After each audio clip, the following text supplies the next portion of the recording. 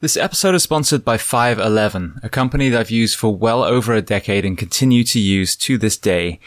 And 511 is offering you guys, the audience of the Behind the Shield podcast, a discount on every purchase you make with them. Before we get to that code, I want to highlight a couple of products that, again, I personally use today.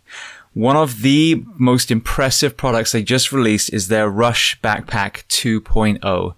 Now, for many of you, whether you're going to the fire station, the police station, whether you're traveling with your family, whether you're taking training courses, we have to fly, we have to drive, we have to take trains. And I have to say, I own multiple backpacks, many of 511's different ones, but as far as a day pack, this one was the most impressive. There are so many different compartments. The way it sits on your back is incredibly comfortable. If you are a concealed carry person, there's also a spot for a weapon. So they've thought of multiple things that a man or woman would have to do on a daily basis. That is in addition to all of the products that I talk about a lot. Their uniforms, fit for men or fit for women in the first responder professions. The footwear that they offer, whether it's the Norris sneaker or the Atlas system that is designed for foot health and therefore knees and back and hips and shoulders and neck.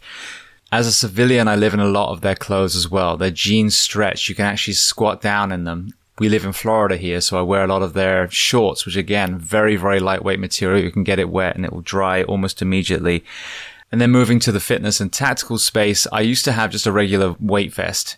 Recently, I switched to a 511 vest and actually bought ballistic plates as well.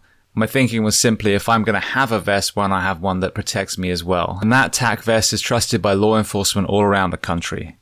So I mentioned they were going to offer you a discount code. So if you go to 511tactical.com and enter the code SHIELD15, SHIELD15, you will get 15% off, not just that one purchase, but every time you visit their store. And if you want to learn more about 511, their mission, their products, then listen to episode 338 of the Behind the Shield podcast with the CEO and founder, Francisco Morales. Welcome to episode 556 of Behind the Shield podcast. As always, my name is James Gearing, and this week it is my absolute honor to welcome on the show, Kara Smith. Now, Kara has an incredible story, from working in intelligence for the Air Force to tracking terrorists for multiple letter agencies and now working for the nonprofit Deliver Fund hunting human traffickers. So we discuss a host of topics, from creating terrorist watch lists, the human trafficking epidemic, how a first responder might be able to identify a trafficking victim, and so much more. Before we get to this very powerful conversation, as I say every single week, please just take a moment, go to whichever app you listen to this on, subscribe to the show, leave feedback, and leave a rating. Every 5-star rating truly does elevate this podcast, making it easier for others to find. And this is a free library of over 550 episodes. So all I ask in return is that you help share these incredible men and women's stories so I can get them to every single person who needs to hear them. So with that being said, I introduce to you Kara Smith. Enjoy.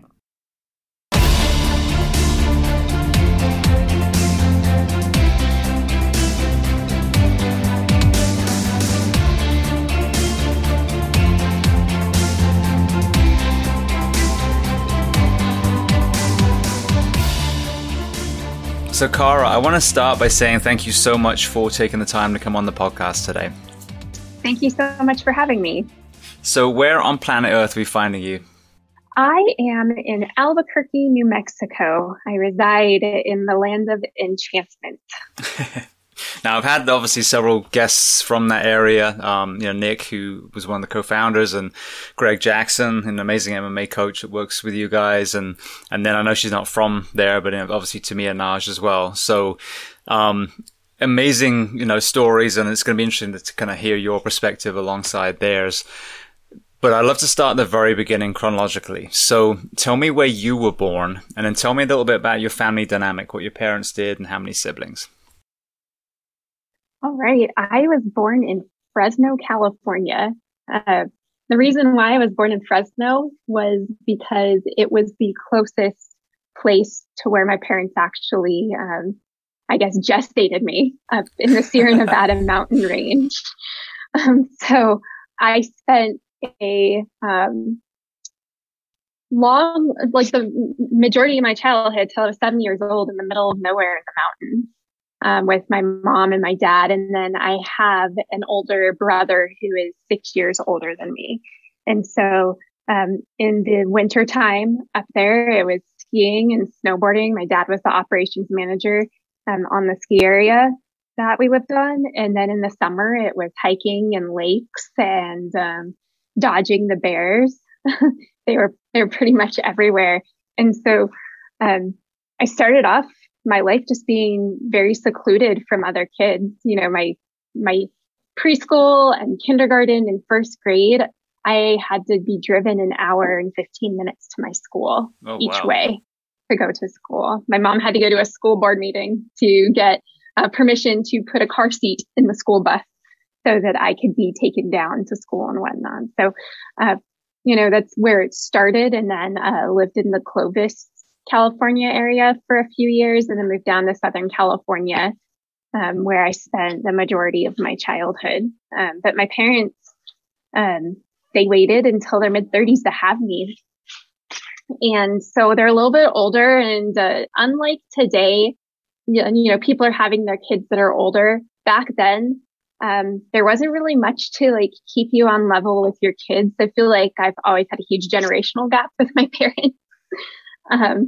But they are still happily married and together today. They live about 10 minutes away from me. And although they raised me to be fiercely independent and do everything on my own, I don't know what I would do without them today. My brother, 6 years older than me, always has done his own thing. He retired from the Air Force a couple of years ago. And, you know, we're not very close. He does what he does and I do what I do. But I think I've just found like my siblings that aren't from my parents throughout life to be my really close friends. And I'm very loyal to a couple of people that I would consider family. Beautiful. Now, with that early childhood growing up around the mountains and, you know, having the very outdoors, active lifestyle and that being the norm for you, how have you seen that carry over in your personal fitness is even the wrong word, personal activity and health level? Because, I mean, that's something that I was very lucky. I grew up on a farm and I feel like that really helped me today. But then it breaks my heart seeing some of the ill health of some of our fellow Americans. Oh, I mean, it influenced me so deeply. Like, I directly connect my life to being outside, being constantly active. I've always wanted to try new things. I was very athletic. I mean, my mom had me on skis before I could hardly stand up on my own, right? So I've been skiing since I could stand up, you know, wakeboarding, jet skiing in the summer, mountain biking, all of that. Like, I've always had to constantly stay active. If I am not active, I'm just not happy. I have to get outside. I have to smell the fresh air. And I just, you know, I constantly try to push myself. And I don't think there's any place I'm happier than in the middle of nowhere with no internet, and possibly being in a precarious situation on the side of the mountain. And being active will always be a part of my life. I will continuously be active until my body no longer allows it to happen. I don't even let that stop me though. Like, let's slap a knee brace on and keep on going. Because if not, I just start to degrade. I have to be outside. Yeah. No, it's incredible. I actually took my little boy, I think it's my dad's 70th. We went to France. My family are all in Europe. So we met. He actually rented a cabin on a ski resort and we met, and he was 4 and he went through this French ski school. So obviously 90% of the instructions were in French. First day, you know, he's shuffling along. The last day, he's slaloming through the little poles and then catching the button lift and going back on at 4. And it's amazing. But I mean, that's stuck with him as well. And I think that's what's so heartbreaking when you ski, when you wakeboard, when you're mountain biking and you're out in nature and you have sunshine, you know, and you get bumps and bruises, and it's so much fun. It's so rewarding. And then you kind of take the inner city gym grind And I see why people are discouraged by it. And I wish there was a way to kind of inject your childhood and my childhood into people that weren't as fortunate to grow up in there, to show them, like, if you take care of your body and you eat well and you get outside, I agree with you completely. There's nothing better than standing on the top of a mountain with a piece of wood strapped to your feet. And, only gravity is going to take you from the top to the bottom. Yeah, I love it. And, I do the gym thing every day too, because I need that chemical reward for my brain. If I don't have that chemical reward for my brain in the morning, my day just doesn't go right. And I also know that I'm just a happier person when I do, get 30 to 40 minutes in every single day. And I take pride in myself. I take pride in my health. And I think that's something that we're all missing, is just taking pride in yourself and only doing it for yourself. And so, like, with the gym grind, so many people, they're doing it for other people to look in at themselves. But do they ever just sit down and think and go, this is how I feel, and I'm feeling good about myself doing it, and, giving themselves that reward. I think that's where we find a lot of the problems, because in society, everybody looks at being fit and being healthy as being a reflection to how other people treat you. And that just needs to stop. You have to focus on yourself. Yeah. Well, I say that with kindness as well. I mean, sadly, there are a lot of people now that set up a situation so they can film themselves being kind, which, is kind of a paradox in itself. But I've always said, and we're going to get obviously into this a lot, people that do horrible things, whether they're human traffickers or whether they're, unethical business people, it's the same thing. You're not getting any reward apart from the tangible, the purchasable, things that are around your home, or that you drive or on your fingers or whatever it is. But a simple act of kindness that no one else sees. The body literally is wired to reward you intrinsically when you are kind, when you are compassionate. So that's what kind of baffles me, that it's a hard sell to be a nice person sometimes when you are literally wired to be a nice person. I think that, okay, so this is contradicting this thought of, like, not filming it and everything, but something I suggest people do, because it really does make you feel good, is when you go through the coffee drive-through or wherever it may be, pay for the order behind you. Like, it's my most favorite thing to do. I'm all like, hey, get the one behind me. And I'm like, and I just, I drive away happy, because, like, what is it, $10 extra? And that whoever may be in that car behind you, because you never get to see them, you just keep going, but that, you did make somebody's day better. And the reason why I started doing that, because it happened to me, which I thought was the coolest thing ever. And it had never been done. And I was so happy. I'm like, yeah, I'm gonna keep doing this. So every single time I go through Starbucks or wherever the coffee place may be, I pay for the person behind me. And what's an extra few bucks that you're probably going to spend later on in the week anyway on yourself. So go ahead and cut your next coffee run short and pay for the person behind you. It's awesome. I love doing it. Well, so easy to do too. Yeah, exactly. And I had that same experience. So I was coming off a really brutal shift. I can still see it in my head. And I always lived about an hour and a half from where I work. So it's a long drive, especially after 24 hours without sleep. And so I was in this drive-through and just, waiting to get my little caffeine kick. And it was exactly that. Oh, the car in front of you paid for you. And so I ended up saying, all right, well, that's amazing. So here's my money, pay for the person behind me. And what's funny is I've heard stories where that has actually gone on for like an hour, 2 hours of every single car paying for the person. So again, you're that first person that initiates that act of kindness. Yeah. It leads other people to do the same thing.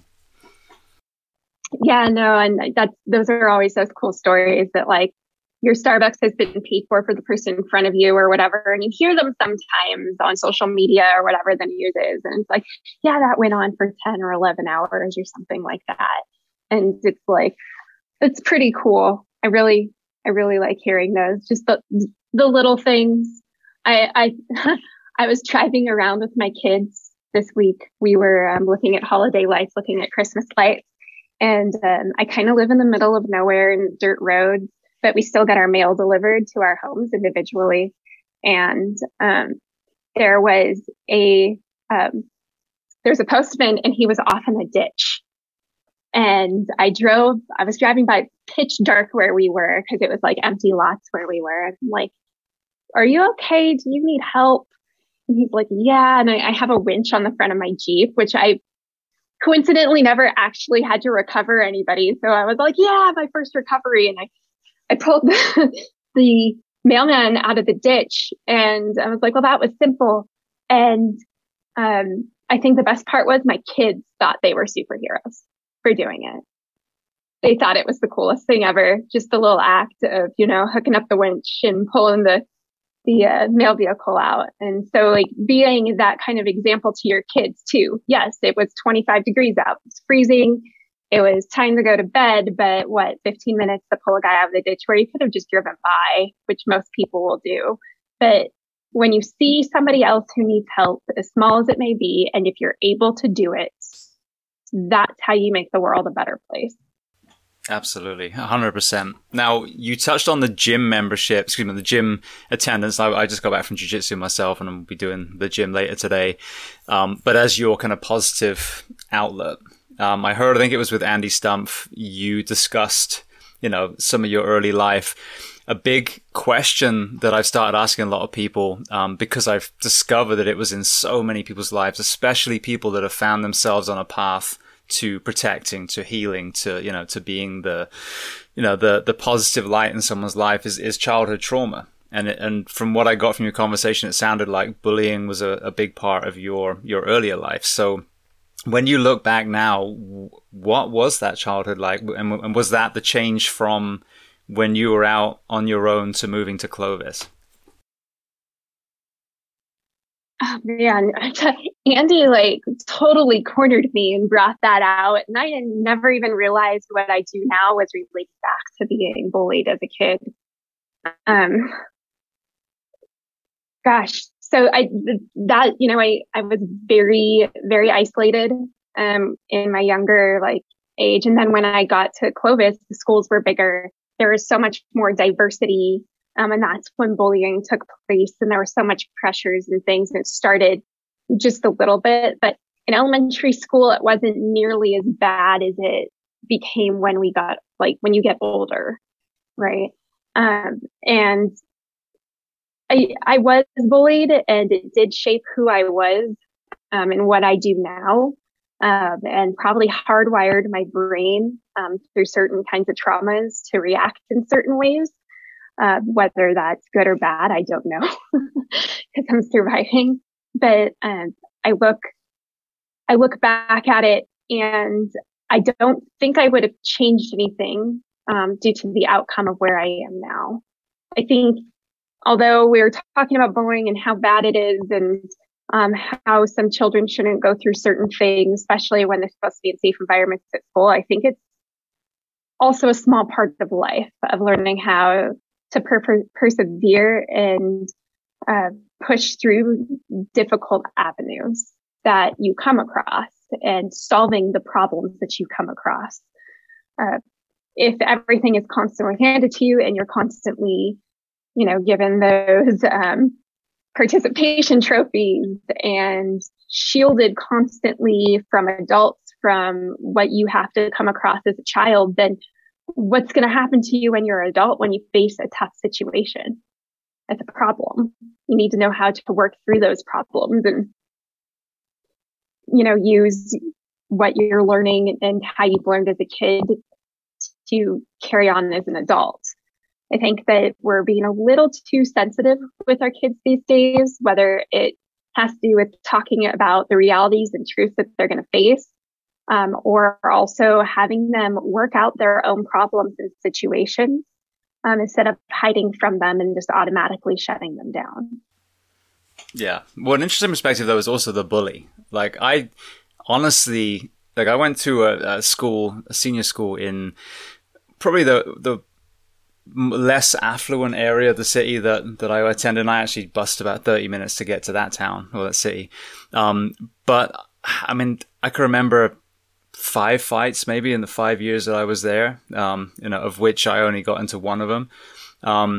And so when you see on, especially American films, the bully culture and slamming up against lockers and flushing heads in toilets and all this kind of thing, like, I didn't see that in a lot of, the school time when I come up. So to me, yes, we have to get our kids to, we have to take the bubble wrap of our children. Absolutely. But we also have to figure out why some of these little assholes become little assholes in the first place. Because it kind of blows my mind that a group of kids, and we see videos of them, would pick on a kid with Down syndrome or a kid because he's poor and hasn't got the right sneakers or whatever it is. And I don't, like, that's another part of the conversation. Yes, we have to toughen up our kids, but maybe we can also stop it being such a shit show in the first place with some of our children in the schools. Yeah, I agree. And I think it falls back a lot on the parents. And how they're raising their children and what kind of influence that they have on their kids and what their kids see within, the home itself. Like all it takes is a father or mother to constantly degrade the self-esteem of a child for them to react in a negative manner against other children. So, I mean, if you have, we need to teach your kids not to be bullies more than anything. Including to handle them, but it is a major problem. But it's just like, it's so complex, and I think it requires of, some degrees with like PhD and other things behind them to understand how that all works. I'm sure there's like whole courses in college you could go through from a psychological standpoint to understand how that works. But then everybody, even without the education and training on childhood development, feels like they have a say in it because we all have kids, right? So it gets interesting.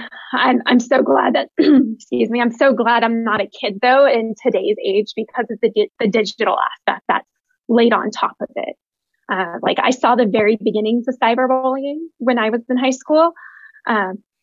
And, I was cyberbullied in high school by an email going out and lies in the emails going out. Like there's a really good tech savvy kid, which I love him. And we talk till this day, and he's a great person now. And he engineers video games in Silicon Valley and stuff.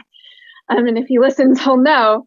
But he wrote a newsletter where he was, it was a gossip column for high school, and he distributed it out over email.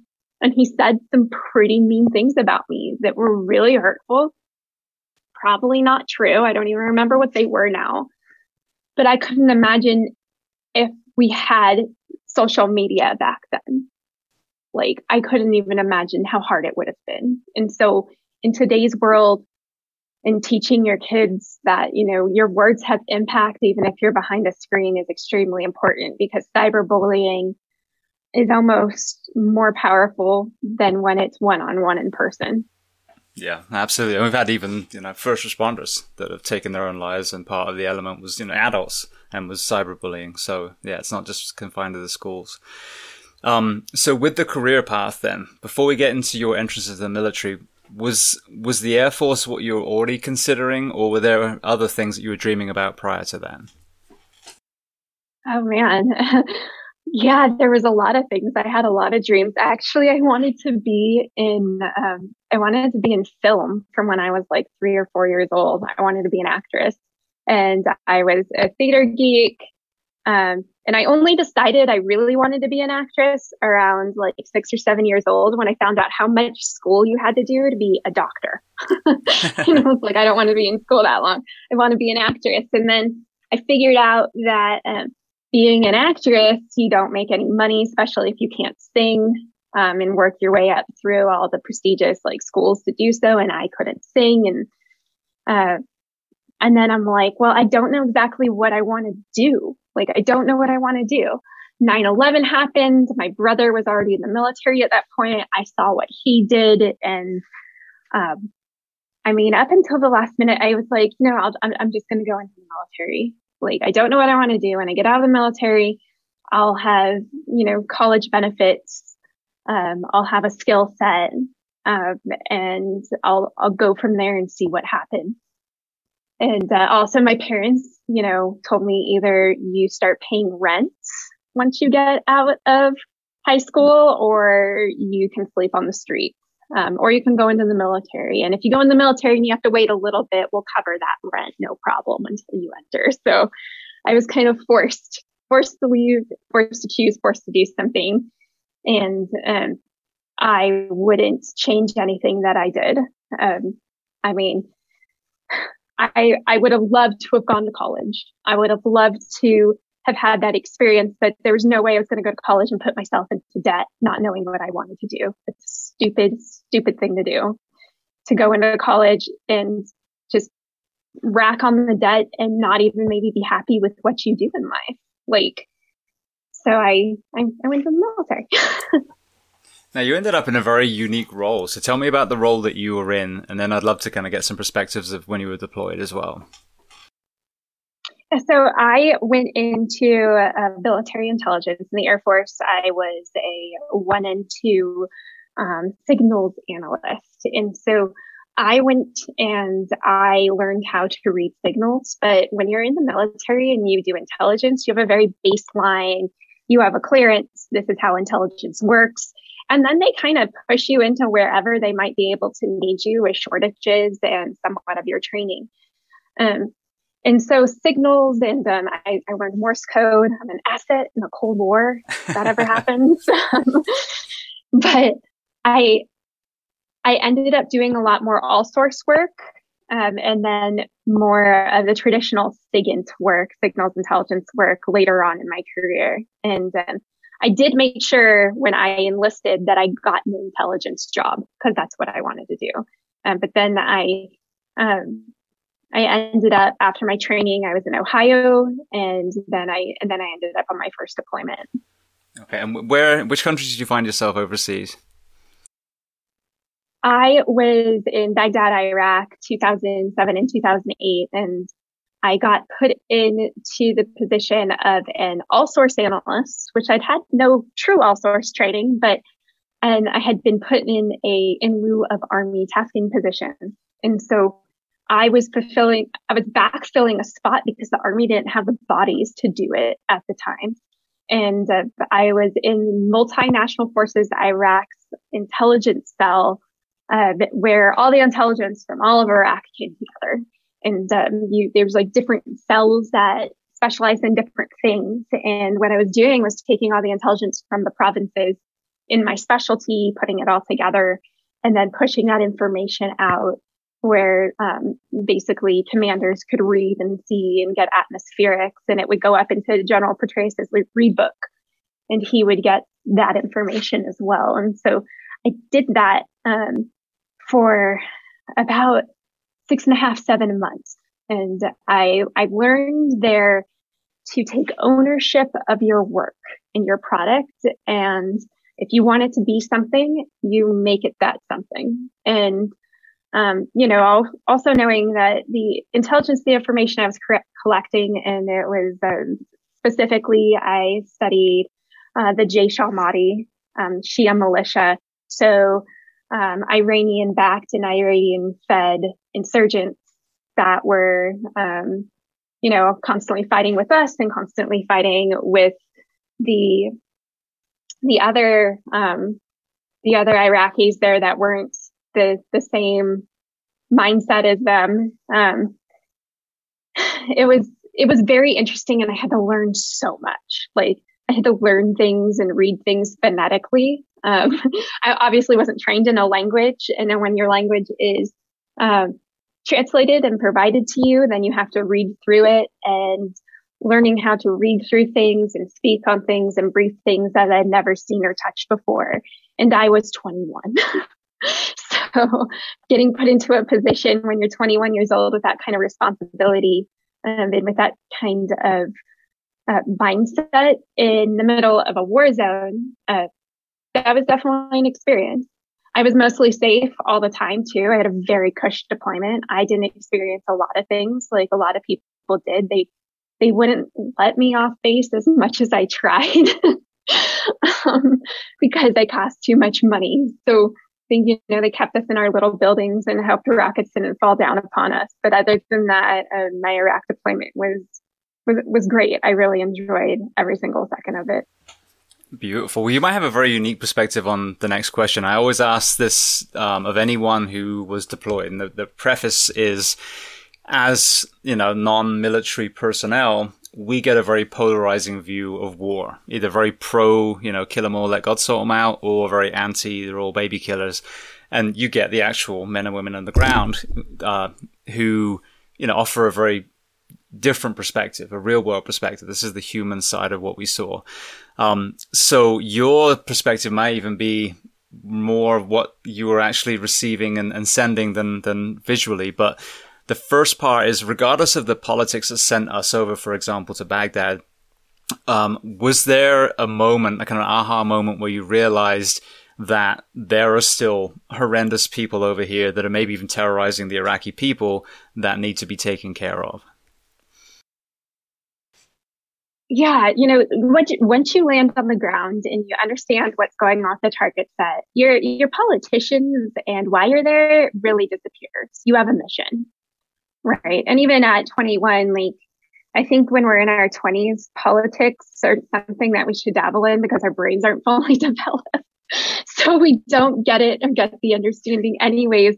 And I never, I went there and I had a mission and I was seeing things happening. And I mean, I'm talking about I specialized in reports that required looking at some pretty horrendous acts. So whatever happened on the ground would come through me and I'd filter through it. So I had to read all of the IED reports and strikes against our people and look at all the images and put everything together and take the atmospherics of what was going on.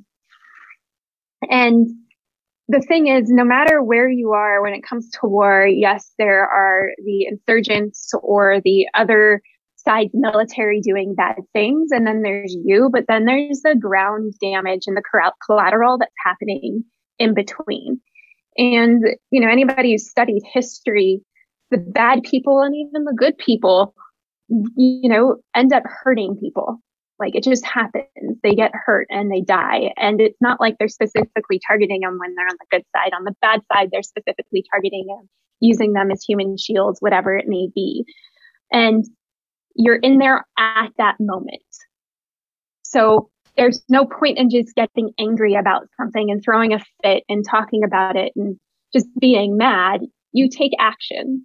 You do your part in your role to save as many lives as possible. And you know where you are that cog in that wheel. You know where you are responsible and what you can do and where you can make an impact while you're over there.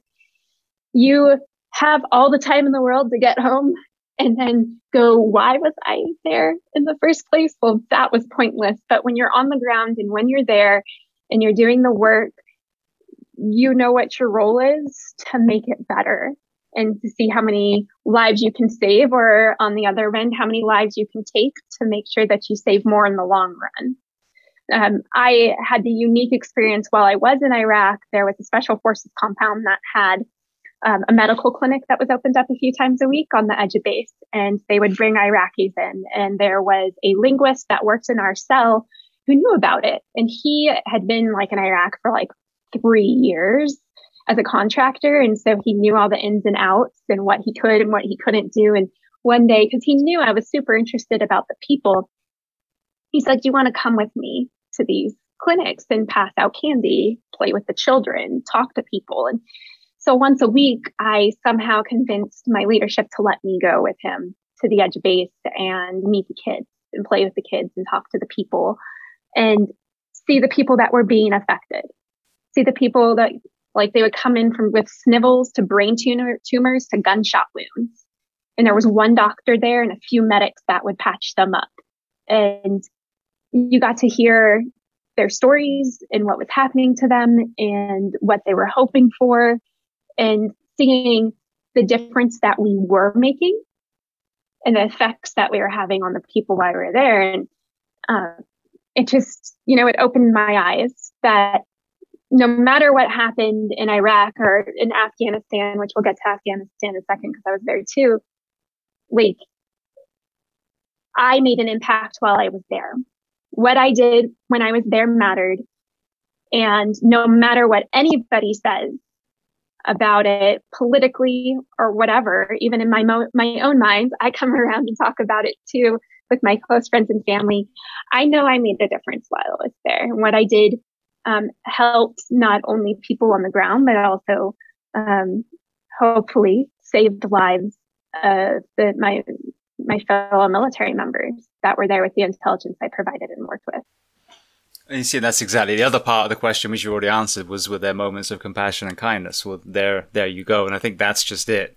We don't get the harsh reality of the cost of war, the casualties, the collateral damage, and then we don't get the incredible acts of kindness and compassion. There's one video, I mean, I think it went viral, but of these, I think they were special forces soldiers running out to rescue Afghani or Iraqi child that was caught in the crossfire. And they ran out into a hail of bullets to grab this child and then ran through that hail of bullets again to come back. Those are the images that we don't see. You know, we see when, you know, the drone strike kills whatever, and, you know, and obviously we see the one time where the soldier, you know, executes a prisoner, you know, there's a rape, whatever, and we get those stories out, you know, front and center. But the regular heroism and the kindness and compassion that occur in all these battlefields, not only from our own people, but from the native people as well, is rarely relayed. And that's what I love when I hear someone like you, you know, telling us, educating us on what you saw with your own eyes. Yeah, there was in Iraq, one of the times I was there was a woman that was holding a toddler, and she told me that the girl's name was Cora. And I'm like, there's no way her name is actually Cora. She's saying that to try to make it more like Americanized. But, you know, like, she's like, here, like they always want you to hold their babies and their kids. And she, you know, throws the kid onto me, and I was holding her, and like, I look back now, and I just like, she was just so cute and so sweet and so innocent. And ISIS probably ended up killing her at one point. That's all I could think, is like, she was a little girl in 2007. She was probably 3. And so therefore she was in her late teens when ISIS took over. And I'm like, I wonder whatever happened to this child. And I'm like, I wonder what happened to her mother.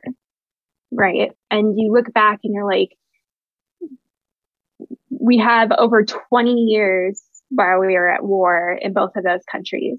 And all that is really highlighted is that they failed, and that we went and hurt people, and lots of people died. But I mean, so many lives were touched in so many different aspects on either sides of what happened. And the problem is with our media, and even with just the mindset of humanity, is if it bleeds, it leads. And it just spreads like wildfire, and people are just more receptive to negativity and doom. And I mean, if we were to be telling all the feel good stories that happened all the time, it just wouldn't get as much as like attention as it would get otherwise. And without the monster media machine that we have in our world, how do we get our voices out? It's really difficult. We're kind of at their whim, unfortunately. Yeah. Well, I think that's just it.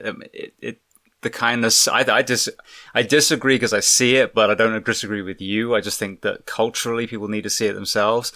But I think, you know, videos, for example, of kindness and compassion do go viral. And they're not playing on fear. They're coming from a place of hope and kindness and compassion. But we've been allowed to kind of be brainwashed that, as you said, if it bleeds, it leads, or sex sells, which we'll get to in a bit, because obviously that works too. You touched on Afghanistan as well. So before we transition to your, you know, journey out the military, the same kind of perspectives while you were in Afghanistan.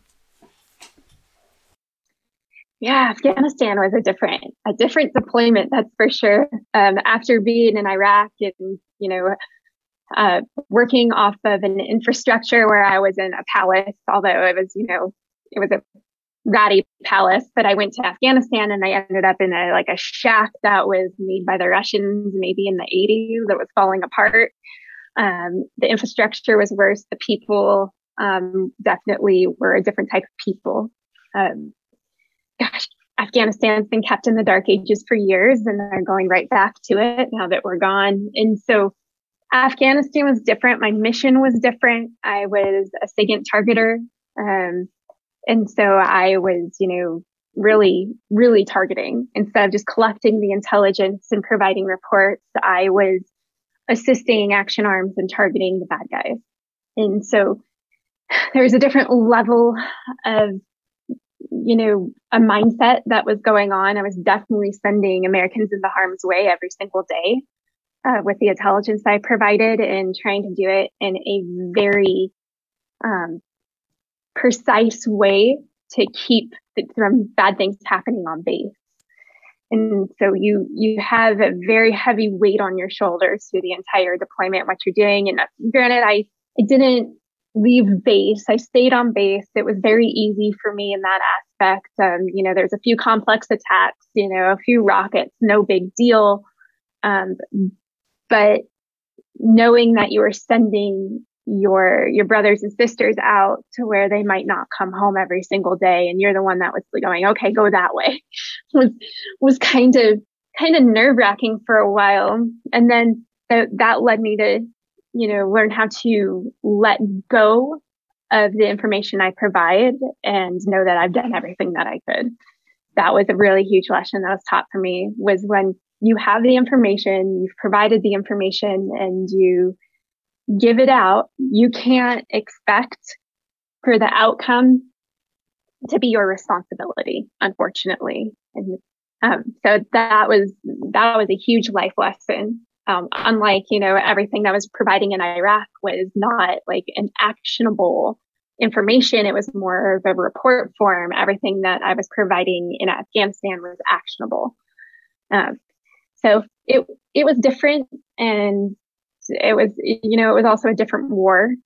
The people that we were, I guess, fighting and trying to keep from doing bad things to bad people over there is just a completely different war and what was going on. And I think that's something that Americans didn't realize, that the Iraq and the Afghan war were completely different wars with completely different goals, completely different target sets, and how they worked and moved. And I didn't even know they were different until I showed up in Afghanistan, really. And I was in the military, right? I didn't know. I just knew that we were at war in the Middle East when I was younger. And that's what was very much stipulated towards us through the media, was the Americas in Iraq and Afghanistan. No, they're completely separate. It was completely different missions and completely different people and cultures. So it was different.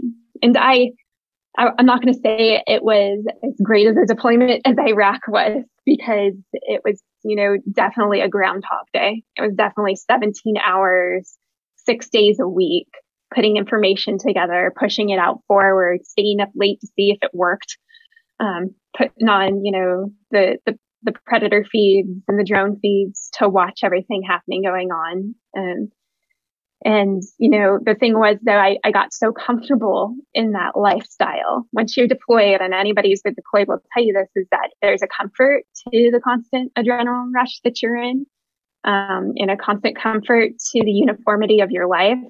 And it's just easier than coming home and having to deal with a lot of people. And so I actually tried to extend my deployment in Afghanistan, and I couldn't. It was through Christmas. I was trying to extend it through the new year. And it didn't happen. I think where we at? Yeah, it was actually 10 years ago today that I came home from Afghanistan. Happy anniversary. So, I'm looking at my clock. Yes, it's been a while. Well, you touched on providing all this data to a group of special operations, special forces to go out and enact that plan using your information.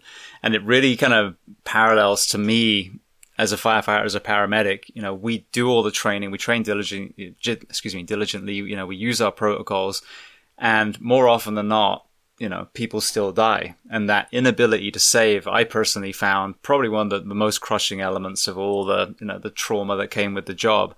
And it sounds to me like that was the thing as well. If you have this expectation that your information is going to create a guaranteed success, then you're setting up yourself for failure the same way as a paramedic expects that person to live because they did X, Y, and Z.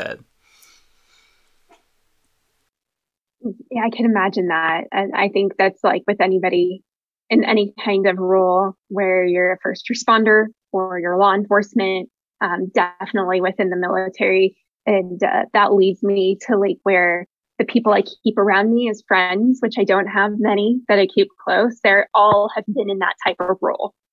Because I think afterwards, whether you continue on continuing that role in life in some way, shape, or form, or if you don't, there's a different kind of mindset. You have a different kind of humor. You have a different kind of outlook on life. Your complaints about life aren't the same as everyday complaints, right? Because you know what's worth, kind of griping about a little bit and what's not worth griping about in life. And so, you are part of kind of a family, whether it be military or law enforcement or paramedics or firefighters, that you just see the world a little bit differently. And then when you come home or whether you get off shift, life's just got a different shade to it. I tell people so when people thank people who are in the military, like we're always so uncomfortable with being thanked. And I think I've become even more uncomfortable with the aspect because of what I do is I provide support to law enforcement directly. And I try to explain to people, I'm like, you thank military members and for their service, and we thank you for that. We thank you for the gratitude. But have you thanked a law enforcement officer or a first responder today? Because they're in that deployment mindset every single day of their life, and they don't get to come home. Like they have to go through that adrenaline dump and the constant worry and the mental toll of, that patient dying or that person that they were trying to help who's not ever going to be helped. They go through that every single day. And in our world, unfortunately in America, nobody's thanking law enforcement well, not nobody, but the large majority of America is being directed to talk down to them and abolish them. And I'm like, that's wrong. It's just so wrong. Like you're almost hypocritical if you would thank military for their service and not turn back around and be grateful and thank first responders for their service as well. No, absolutely. Especially like you said, law enforcement. I mean, they're paying for the sins of, 0.1% of their profession. And even then, as one of my guests, who's a Vegas police officer pointed out, is like a lot of these cases where the officers made the mistake, they have paid, exactly the way they should have, with the prosecution going through and the jail time and all that stuff. I mean, the ball wasn't dropped when it came to that. So it's been heartbreaking to see that. Of course, we all have, rotten apples in our profession, but everyone does. There's shitty plumbers out there, so you don't stop getting your house, pipes fixed because of one shitty plumber. So with your transition out, I think this is an interesting part of your journey as well, because you were a schoolgirl during 9/11, and now you actually get to be part of that kind of homeland security element. So walk me through what made you decide to transition out the military, and then where you found yourself and under which role. Oh man, I got out of the military because the bureaucratic process within the military just got to be too much. I loved the mission. I loved making a difference, but I did not like the CONUS mindset that they had where the leadership was just constantly stepping on your neck for really stupid stuff. And I think military professions that don't have an active role in the mission, unless they're deployed, tend to do that. And so I got out, and I also realized I could make a lot of money as a contractor out of the NSA, where I was when I was enlisted. So I spent 2 years at the NSA while I was enlisted, and my deployment was actually out of the NSA. And then I'm like, oh, look at all these contractors. They don't have to deal with the military and they make more money. Okay, yeah, let's do this. And so I got out after my 6-year enlistment, and I contracted at the NSA, and I was enjoying it, but what I was doing at the NSA was not as hands-on as I wanted to, and I wanted to be more involved in like an American kind of mindset mission, which the NSA doesn't technically do. So I looked around and I started submitting jobs for jobs, and I got one with the FBI working at the Terrorist Screening Center and the Terrorist Screening Operations Unit doing watch listing, which was really cool. And so, like you said, I was in school. I was 15 years old on 9/11, and I watched what happened. And then ended up working directly in a building that was completely created because of the Patriot Act, which was a result of 9/11. And it was like, man, my entire life revolves around this day and what's become of it and what I've learned and what I've done and the good that was happening in that building with the watch listing program. Once again, it's never really said out there in the media. Sometimes you could find some good stories on federal prosecutions of terrorism and what happened. But I mean, I was watching terrorist attacks be thwarted every single week. I was watching things happen that American lives on American soil were being saved. And I'm sure to this day, it's happening because that unit's still working. Where I saw situations happening where because of the communication that was required because of the Patriot Act and, making sure that our counterterrorism mindset worked as a well-oiled machine interagency. It was just so cool. I loved that job. It was a lot of fun, and there was a lot of good people. It was a 24-hour watch floor. The really cool part is I worked 4/10s and I had 3-day weekends. And because I worked in a skiff, that I walked away and I didn't do any work outside of work. But it was like, that rare job where you were excited to go to work. And as you walked away from work, you're like, man, that was a good week of work. I can't wait to go back. Like I never had a moment where I was like, oh God, I need a break. And you get to leave your work at work too, because you physically cannot take it because it's all classified. Yeah, it's fantastic, man. Gone are those days for me. But with the Patriot Act, we always hear again the negative, and of course there must be a dark side where it can be abused. But kind of talk to me about the spectrum that you saw through your eyes. And again, not obviously an area you can't talk about, but what great things was it doing? And then where is the danger for the average person as far as their privacy? So I think that we've all seen in the news and the things that have happened with the Patriot Act and FISA warrants and what's taken place with, what has happened within the government and tapping digital systems in the last, I would say, 5 to 10 years. There's been some pretty egregious stories out there. I never saw that.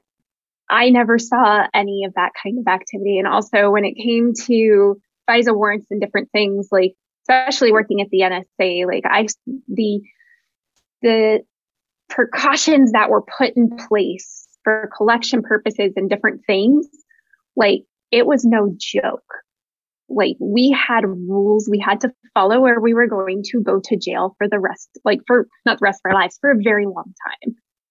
So, and that was made very apparent to you working in any classified environment. These are the rules and you follow them.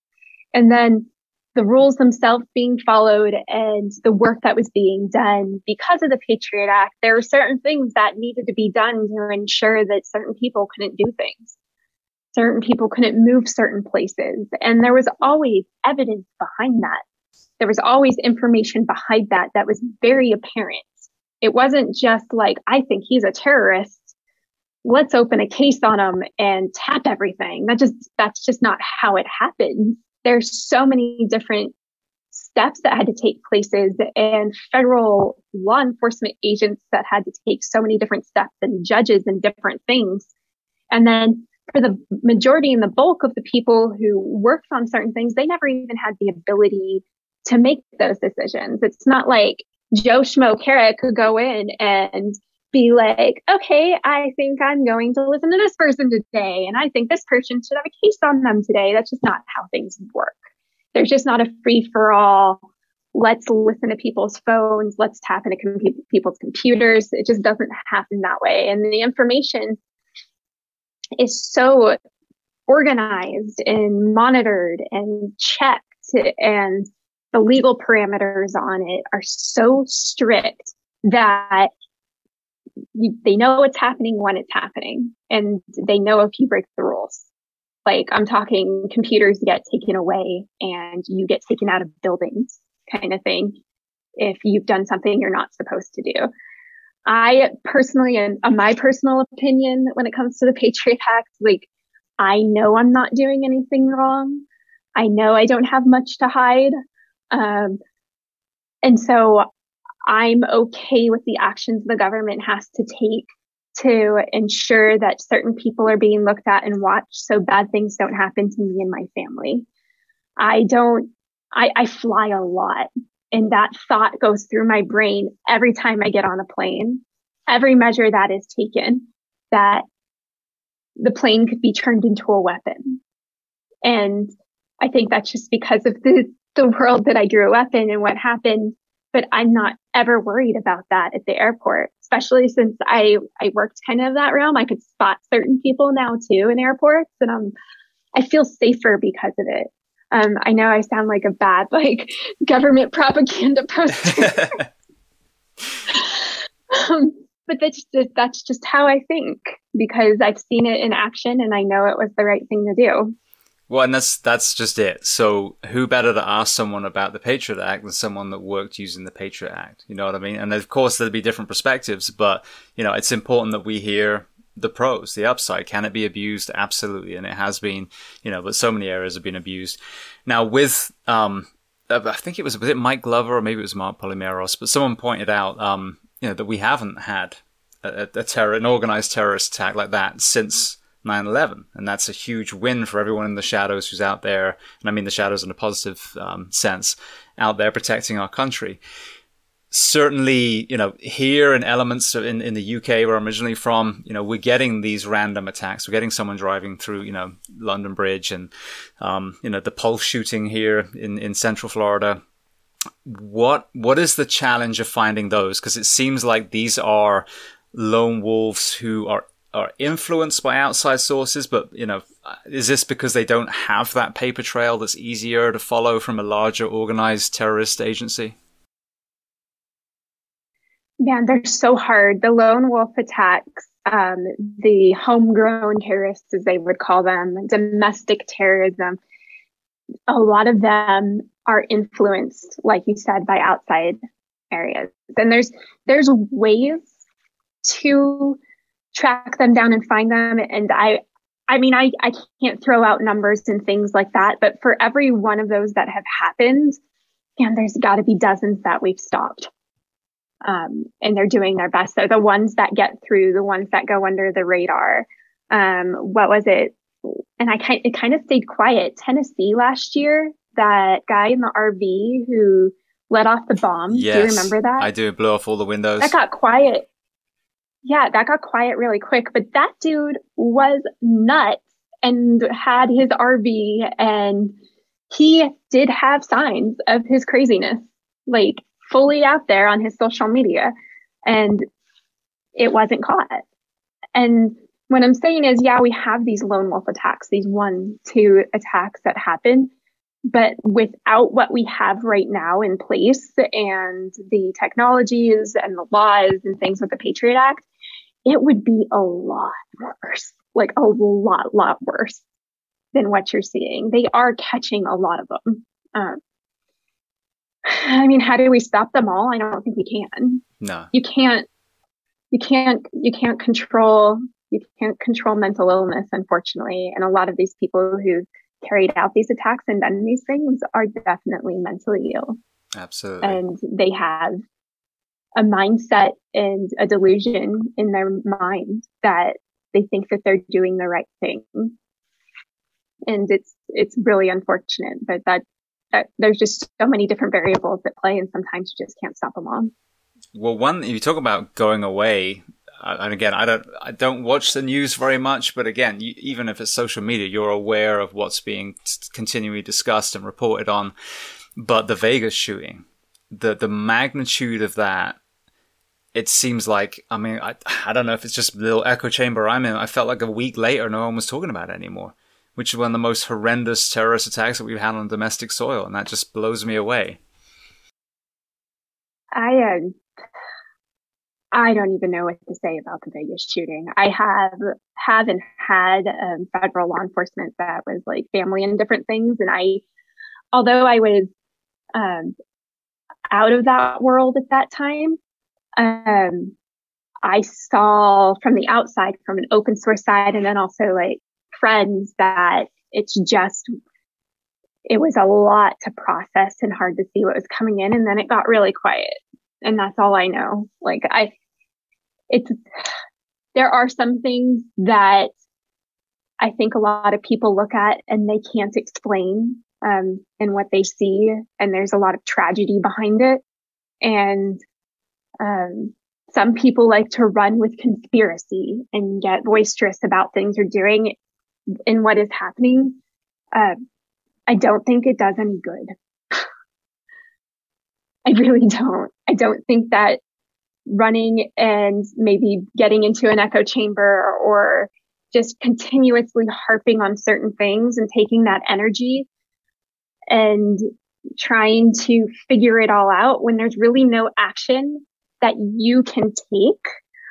Maybe you can take that energy and direct it into something where you can do good, and where you can take that time and that mindset and whatever you have at your actual disposal to impact people's lives for the better, instead of just sitting there on the internet and responding to people's comments and yelling at people all day long.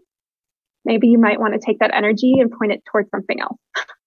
Yeah, no, absolutely. I mean, I agree, especially with the, like you said, hanging on to a thing, but it just felt just measuring up to all the other disasters that we've had, all the tributes and, the investigations, that just specifically the Vegas shooting itself, as you said, was there and then extremely quiet on the media outlets and everything else. And I just found that, I'm not a conspiracy theorist at all, but it didn't match how you would trend every other disaster that we had in the US and the exposure it got. Exactly. So that's when you ask the question, who's controlling our media? What are the media's intentions? I mean, I had people I knew personally that were there when it happened. And I got really upset about that shooting only because in my mindset, I'm like, I went to Afghanistan and Iraq so the people that I care about and know don't have to deal with that kind of crap. And it really hurt me to sit down the week after with some people that I knew very closely and listen to what they had to go through. And it made me so angry. And then I'm like, well, like, how do I help them? And so sitting down and sharing some of the stories that I would never share publicly to them, to let them know that they experience things that other people have also gone through and how that you can get past it. Because at that point in time, there's nothing I can do to have kept it from happening, right? But I agree. The media, the media monster, the media machine, a lot of things that happen in our country, or don't happen, fall solely back onto what is being fed into our eyes and ears every single day. Absolutely. Yeah. You're preaching to the choir right now. All right. Well, talking about doing something good, and I agree completely. When a tragedies happen, it's, as they say, look for the helpers. How do you improve? It's already happened. How do you either proactively stop one in the future, or how do you heal the people that were hurt? So walk me through then your transition out of the FBI and into Deliver Fund.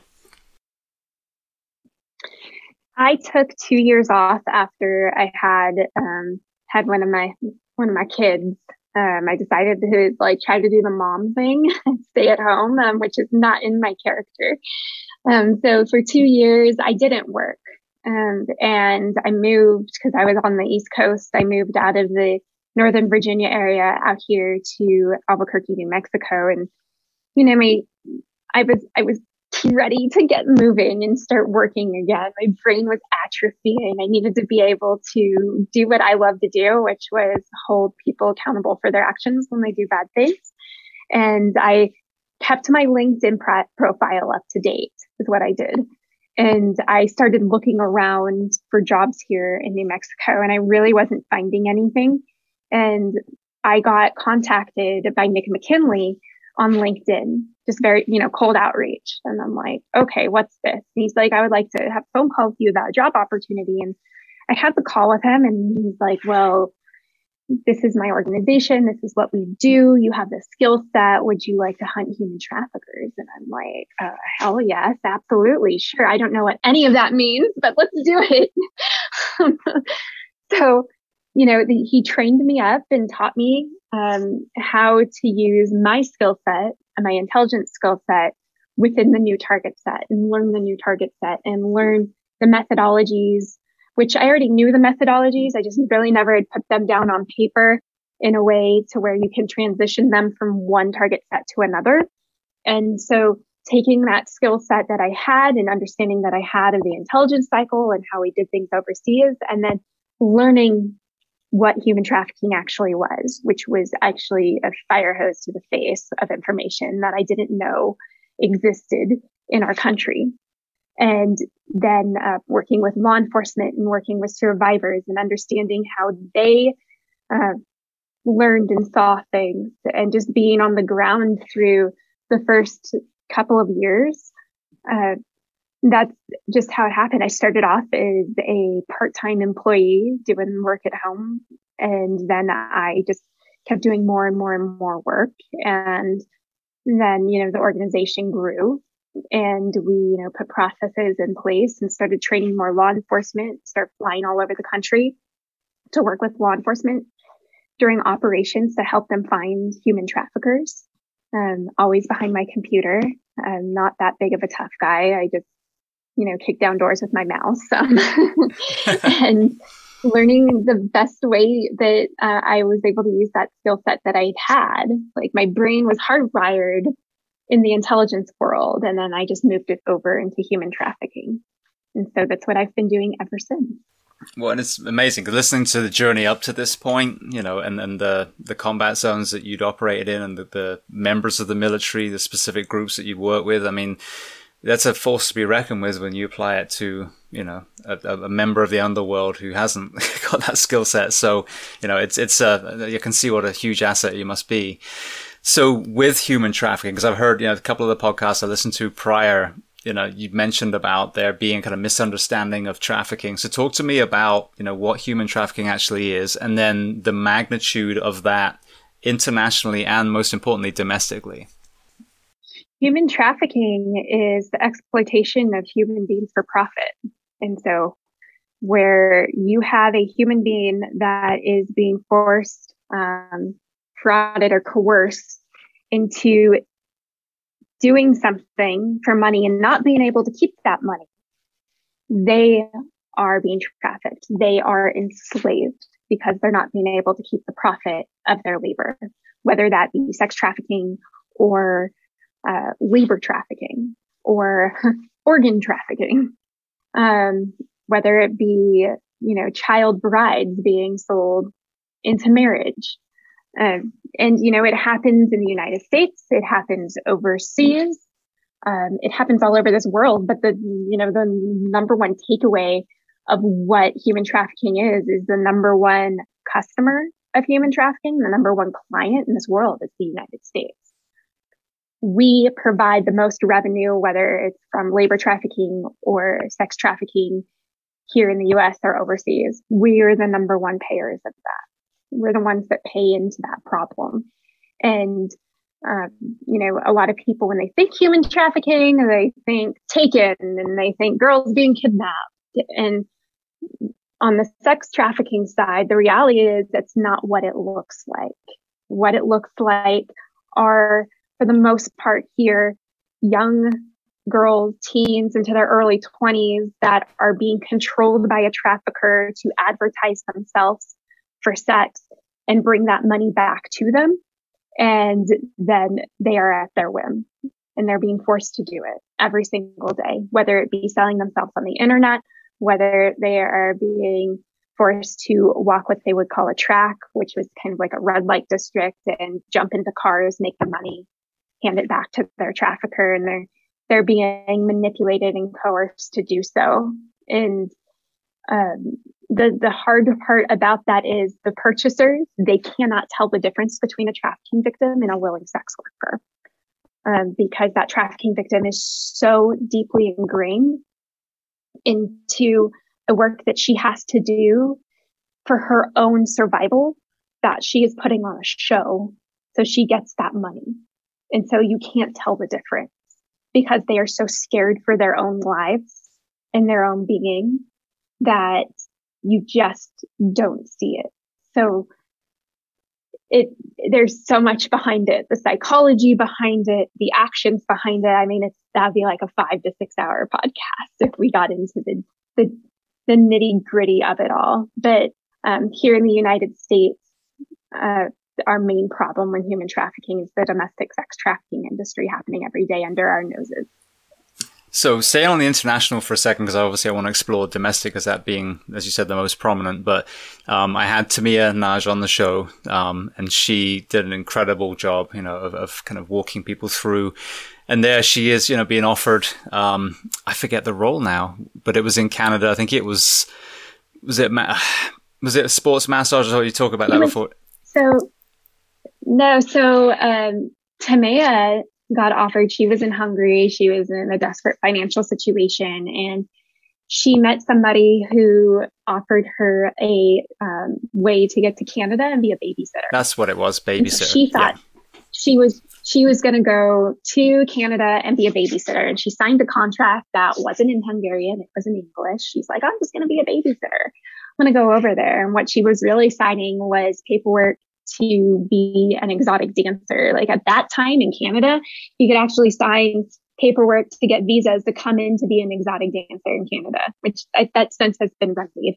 But she showed up, and from the second she hit the ground, she was being exploited. And so on an overseas level, on a trafficking level overseas, that happens all the time. And it happens also coming here into the US.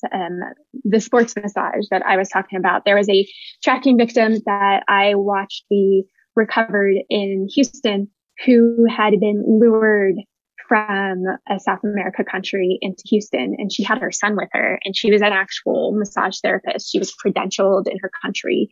She was a professional. And when she got brought up here, the company that she went through, they shoved her in an apartment and made her start selling herself, and then used her son as leverage that they were going to hurt him, kill him, sell him, whatever it may be.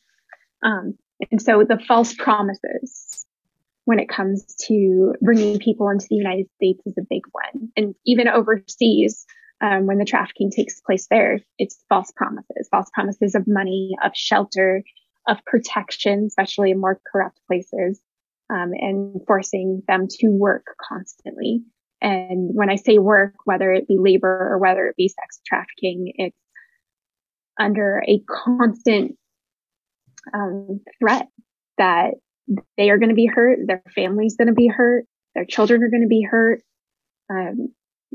whatever it may be. They have a looming control over their victims that requires manipulation and attention and understanding of how to do so. Well, I think as well, when Tamia told her story, when you put yourself in, obviously primarily a female body first in a foreign country where you don't speak the language and you have your passport and your funds taken away, only then can you understand the vulnerability. And then you start playing the mind games of, we got you through customs, so now you owe us all this money and you have to pay off this bill. And before you can just see that kind of Chinese water torture where a clear mind will be like, well, that's absolutely ridiculous. I wouldn't fall for that. But then you kind of follow Tamia down her journey and you're like, okay, I get it now. I mean, it was just slowly the thumb screw went on from, this false promise to, oh, you just got to dance in a club, to the next thing you're being, pimped out. And, thank God she was able to, as you talk about, self-rescue, ultimately have the courage to get herself out there. But, here you have to hear a full story to truly understand how these women and or men get to that point. Yeah, you have to hear the stories of the survivors. And, when it comes to survivors and rescue, I don't even ever now, like my mindset is in the mindset that human trafficking victims aren't ever rescued by another person. They're rescued by themselves because the control, mental manipulation, and the place where they're at when they're offered services and offered assistance from law enforcement. I mean, all law enforcement does is open the door.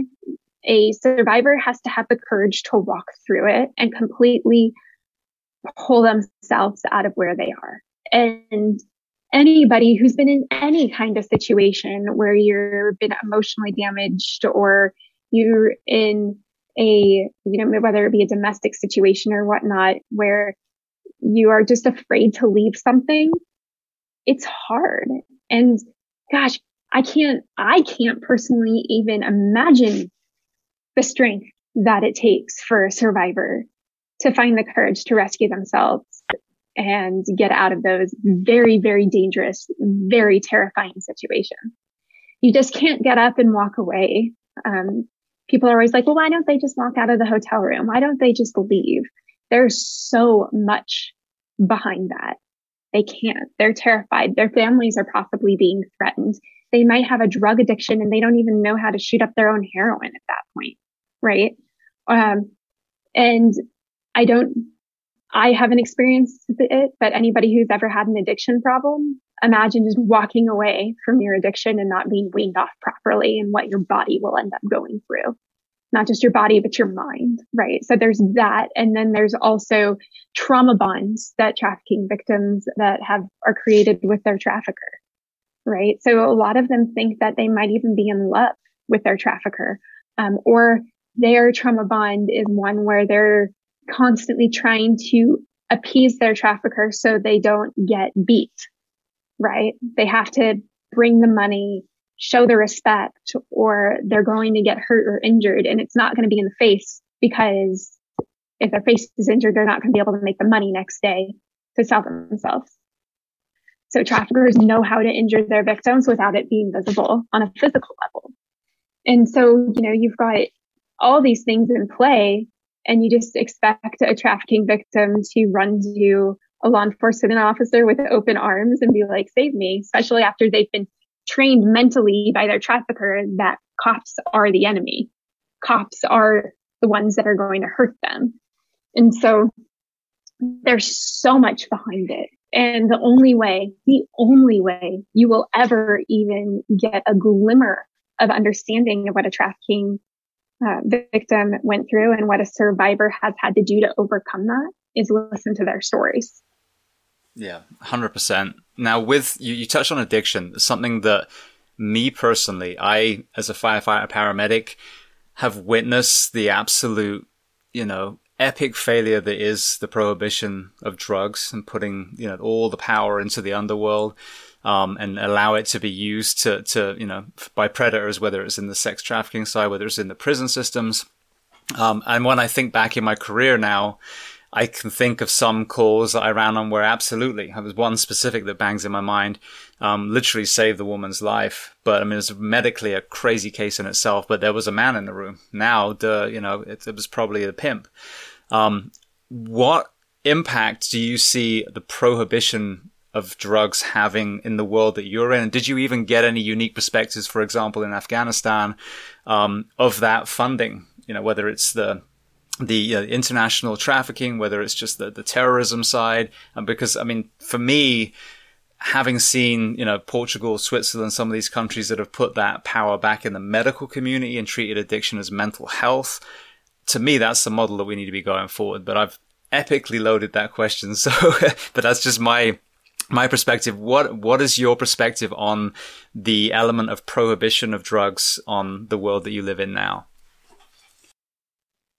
So I never really saw much in Afghanistan. I did get to see the pictures of the marijuana fields that were 20 feet high. And I got to hear the stories of humenters out there working their sources who they were taking intelligence from, warlords that were snorting black tar heroin in front of them. Like some of the stuff that went on over there was pretty crazy. But over here, I would, I 100% agree with you. It needs to be treated as a mental health issue. I was running around with law enforcement on a track, and they did a operation where they went to try to make contact with a trafficking victim.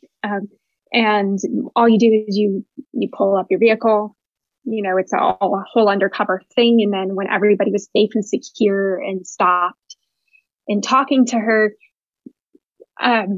she was at the very end of really a life cycle of where she was at in life. She was like 27 years old, and she had no soul when you looked at her. Her brain was fried. And I know you've seen it. Not a lot of people who haven't been in that world on the streets don't really see what happens to somebody when their brain has just been constantly fried with drugs for years and years, and they're gone. It's like a level of dementia almost when you're talking to them. And they went through her purse, and she didn't have a cell phone that worked on her. She had some old ones that were all broken apart. There were needles in there. There was some cash. But the one thing that was in there, because she wasn't giving us her name, she didn't have any ID on her. Open up a card. She was carrying a birthday card that her grandma had given her 2 years earlier. So I had a birth date, and I had a name because her name was on there. And I was able to figure out who she was for the cops and everything and figure out what was going on. But this was not a trafficking issue at this point. I don't even think that her trafficker at that point would have been a drug dealer, but she didn't have like a true pimp in that sense at that point in time. And I go back and I looked back through her social media and find all of her information. And at one point she was being trafficked by a trafficker, and she had children, and she had life in her eyes. And you could see that several years before that she was not on drugs. And what likely ended up happening is that drugs were a control mechanism for a trafficker. She got addicted, and the cycle went through, and she got combative with law enforcement, like physically combative that day, and they had to arrest her. They had no choice. She was extremely violent. And so they had to take her in, and I sat there thinking, and I'm like, this is a drug problem. And this drug problem isn't going to be fixed because she's just going to go to jail for a few days and then let out. She's going to be offered services, but she's not going to take them because she doesn't have the mental capacity to do so. But we don't have a judge that can direct her into a mental institution to where she has to get the services, where she can be pushed into the right direction and get the counseling that she needs and be held accountable to do it. We can't make them do it. And so I'm like, it is a mental health crisis. The drug problem and the homeless problem, especially here in New Mexico, is a mental health crisis. And I hate to say it, I don't ever see it being fixed with the way that our healthcare community works and the capitalistic ways that we fund healthcare. And then like we point like these welfare spotlights to look like we're doing something, but we're really not, because of our court system doesn't have the power to do what needs to be done in those certain situations. And so I agree with you. The power of the war on drugs needs to be shifted and focused in a different direction. And I think it would help out human beings in general overall. And it would also help out in other areas and worlds of crime indefinitely, right? If we were able to set it up in the right way. And unfortunately, I think that the overhaul of that won't ever happen because of the way that our systems are set up and the way people profit off of certain things when it comes into the world of pharmaceuticals and drugs. Yeah. It's sad. Yeah, it is. But I get it and I understand. It is frustrating because I've had people, it was interesting, the first probably 3 years of this podcast, as I started learning about it, because I went to Portugal, I sat with João Goulão, the man who actually spearheaded their decriminalization campaign in 2000. And it was amazing because I sat in Lisbon and watched, looked at his facilities and heard about the kind of 10-year from worst to best when it came to addiction rates in the whole of Europe. And it was just about having the guts to stand up and say, we're doing this, not in a kind of, we're doing this no matter what you say, but putting it, educating the people, getting the vote, getting them to understand the impact. And, so I've seen it with my own eyes, and spoken to the person that did it. And when you talk about the court system, imagine if any sort of addiction level arrest wasn't an arrest anymore. It was a filtering into mental health, addiction, job creation that they do in Portugal. The impact then that has on the workload of the law enforcement officers, the safety of the streets, if there aren't cartels now trying to murder everyone, and Crips and Bloods and everything else, the court system and how much they're freed up now. Now you can focus on the pedophiles, the sex traffickers, all these true predators in the world, because you're not filling with addicts, and you're addressing that. So there is no downside. I mean, there really isn't. You're making it safer for the people. You're making it safer for the law enforcement community themselves. But it's such a hard sell because we've been brainwashed into, this is your brain on drugs, and it's gone left and right of the aisle. They've all pushed the same thing, but our prison systems are like 600%, greater now are communities than they were in the 70s, from 350,000 to 2.2 million today. So there's any other longitudinal study, this would be, this is, hands down done. But when it comes to the war on drugs, they're still hanging on to it because, like you said, people are making billions of dollars off this initiative. And you and I see the young men and women who die in street corners and dumpsters and, and just cast aside while other people are making a fortune.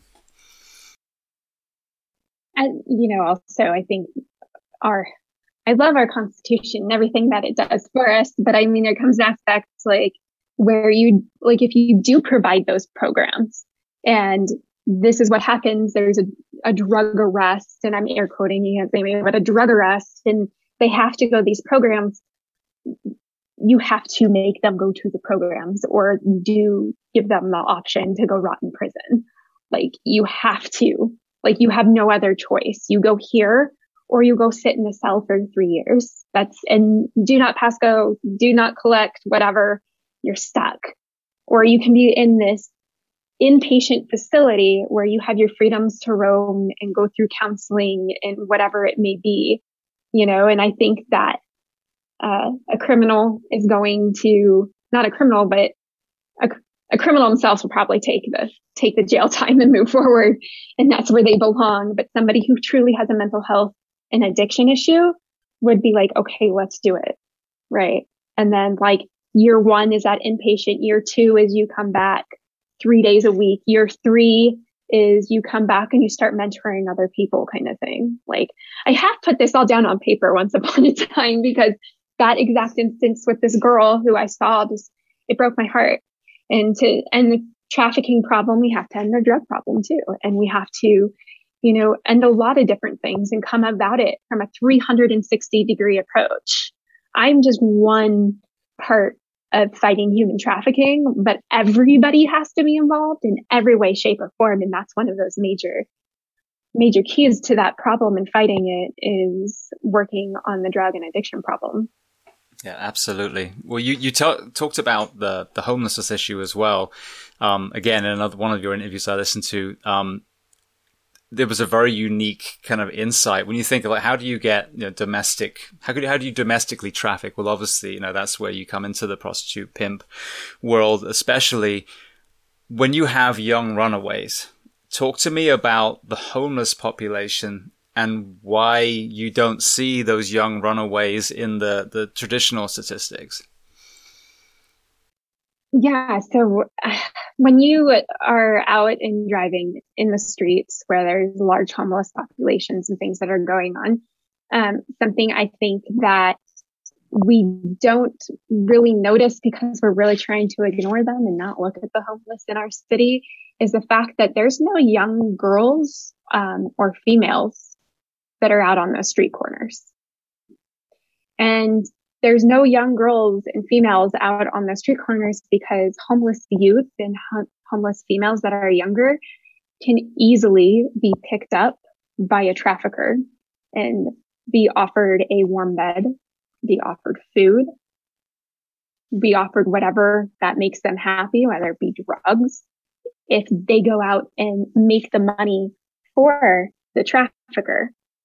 So we're not seeing that. And I implore you, the next time that you're out in your city and you see the people on the streets, on the side of the streets, take notice. They're not female. They're not. If there is a female there, usually she's a lot older. But if you do see a female, I want you to look extra hard and see who's watching her, because traffickers will also use their victims to panhandle. If you see children out, look extra hard, because the children are being forced to panhandle, whether it be by their own parents or by traffickers themselves as well. And I mean, if you see a child panhandling, immediately call law enforcement. It is illegal. It is human trafficking to have a child out there panhandling on the side of the road. Yeah, well, I think that's an area that people, myself included, are very unaware of, is, like you said, the labor side of trafficking. And when Tamir talked about that one group of Hungarian men that had been smuggled in, purely, I think, I forget what it was now, but it was built construction. You don't think of that. You hear about the fact they were beaten, they were starved, and it was horrendous. Here in Florida, we have lots and lots of farms. And I don't know, if there are farms amongst them, or those big school buses with the tops cut off, if those are simply migrant workers that should be here, migrant workers that slipped in, of their own accord, or if these are groups of men that are being trafficked, and it's something that we don't think to look for.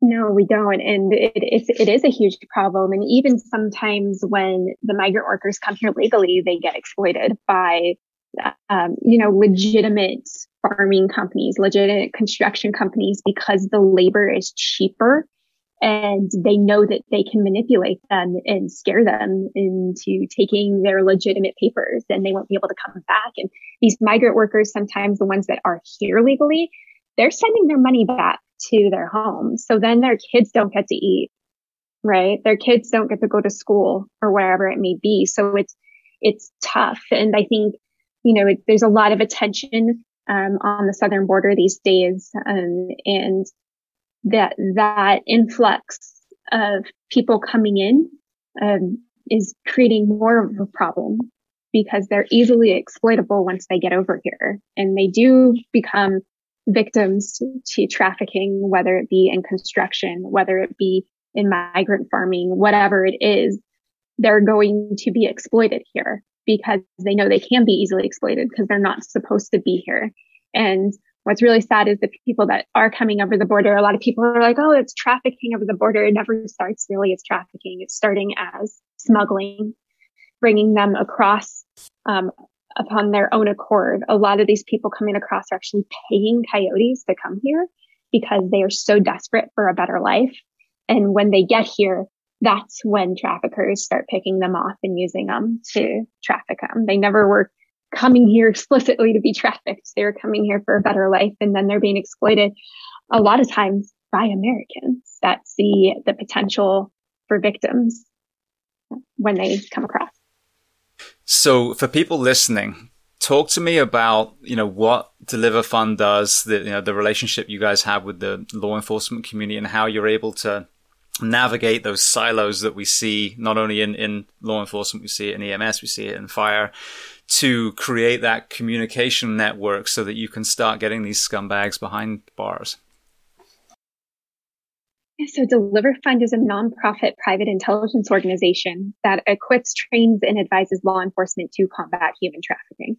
And so equipping, we provide them with tools and technologies that we have developed, and artificial intelligence that we have trained, and we provide them to those to speed up their investigations and break down the silos between jurisdictions. So we have a database in the platform for the analysis of targeting human traffickers that holds human-derived human trafficking information, and detectives and analysts that work for law enforcement that have access to this database, they can compare and find human trafficking cases within the network. So if a trafficking victim is in Arizona and she pops up in Atlanta or in Florida, and she comes across law enforcement operation, all the information is already there. And so it breaks down those silos between agencies, whether it be state, federal, or local.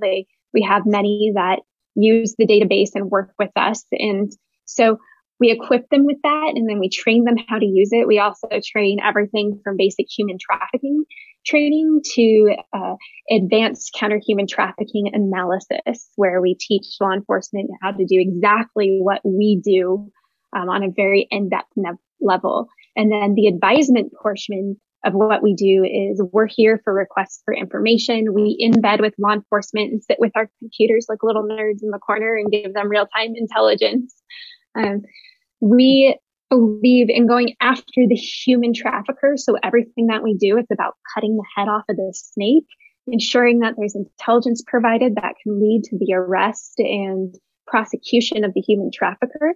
Because without a human trafficker, there are no trafficking victims. We can go all day long and offer services to these victims, as we spoke about, as a society, as I say we, because the Deliver Fund doesn't specifically do victim services organization work. But you can't just provide that to them in the services and the out without giving them the safety of making sure that their trafficker is no longer out there. So advising law enforcement, working with them during operations, including large scale operations like the Super Bowl, down to, just a one night operation in a small town. We're there to help them in any way and make those connections. And so we also do a lot of education on social media and on our website, because everything we've learned is all stuff we can talk about, unlike our former jobs and all of our secrets on how we did what we did and what we're doing. We can talk about what we've learned and how we do it and what to look for. So it's a large part about what I do, is why I'm on a podcast, is to bring awareness and education to the general populace out there. And so we provide that information as well. Beautiful. Now, where can people find the website? Deliverfund.org. You can find the website. If you are law enforcement, you're listening to this and you want training, go to deliverfund.law. And we're on all forms of social media, YouTube, Instagram, Facebook, LinkedIn, Twitter, if you want to follow us there. So we put information out there as well. And feel free to, come and see what we have and what we can help you with on our websites and on our social media. We do something that's very important, which is dispelling human trafficking myths. If you haven't noticed and you're on social media, a lot of what has happened in the last year and a half is a lot of conspiracy myths and things on human trafficking. And it made a lot of traction happen in the awareness level, but it's inaccurate information. So everything that we provide is vetted through professionals, survivors, law enforcement. So the info that we give is accurate and you're not being led down a crazy rabbit hole of information. Another thing that I wanted to ask you, and we discussed this before we started recording, is, for example, the biggest song of this whole pandemic was WAP, Wet Ass Pussy. And through my eyes, and I'm not a prude and I'm not a Victorian, I didn't come over, with the Amish. It just seems to me that pervasive, almost kind of like rape vibe sexuality seems to have infiltrated not only in music, but in, TikToks and, music videos and all those kind of things. So what have you seen as far as the trend in almost like aggressive sexuality and that tying into empowering sex traffickers? Our culture seems to hold up and emulate a lot in that kind of music realm. So within the R&B and the rap community, there's a lot of hypersexualization. And then on top of that, they demean women through the process. It's very pimp and hoe mindset within a lot of that music and a lot of that information coming across, especially to young minds. When they turn on their phone and they download the music, they go up into the music apps and then the algorithms just start feeding it. And it's just art. right? That's what it comes across as when the artists are creating it. But that art has influence and it influences young minds. And what it does is it makes it easier for human traffickers to groom their victims. The hypersexualization numbs the adolescents to the verbiage, the way that you talk about different sex acts, the way you look at different sex acts. I mean, I feel like when we were younger with our parents, like we would blush when we'd hear certain things like on the TV, or back then it wasn't even on the radio, or you weren't able to download it, but it's something that would be like, that's just not appropriate. But now it's really held up out there, and it's like not even looked at as anything. When you look at TikTok, you have these musics and these dances that are viral, and you don't necessarily listen to the words a lot of the time in the TikTok, but a lot of the music, if you actually go and look up the lyrics and break down the words, sometimes it's about traffickers selling their girls and making them come back and give them the money. Or another one, No Face, No Case. I think it's almost been 2 years now since that was really viral on TikTok. And what you would do in the TikTok dance is it was no face, no case. And then it's a gun being charged, the sound. And then you would transition the video and you would start off like not, being in your pajamas or whatever. And then no face, no case, it would change. And then you'd be all dressed up to go out or whatever, what it was. So it was like really visually pleasing. It was a cool transition, but no face, no case. It's a gang term. It's a trafficking term. From the trafficking standpoint, they say it all the time, because if you cover up the face of your victim in the illicit online ads, then therefore she can't be detected.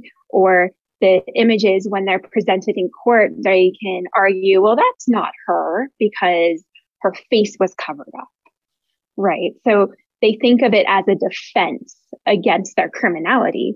And then here you go, you've got anywhere from 12-year-olds to 60-year-olds on TikTok that are just slamming this music over and over into the minds of whoever is listening to it. I think it was at the beginning of the pandemic and it was really popular. There were even celebrities that I loved and followed, and they started getting into it, and they were doing TikToks to that music and to other music that I knew that was very much ingrained in the trafficking lifestyle. And I had to unfollow them. I couldn't do it. I was like, no, I can't do it. I'm tainted.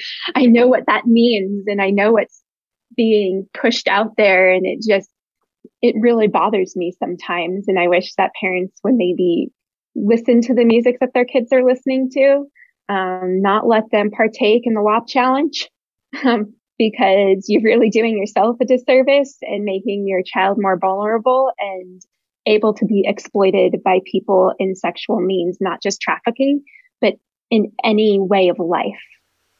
Well, I think you have a responsibility as well. And that's what I see, with this hypersexualization. And again, it's not coming from a prudish element. It's like, there's a certain point where you have to encapsulate that genre and it becomes explicit. It becomes a separate, arena.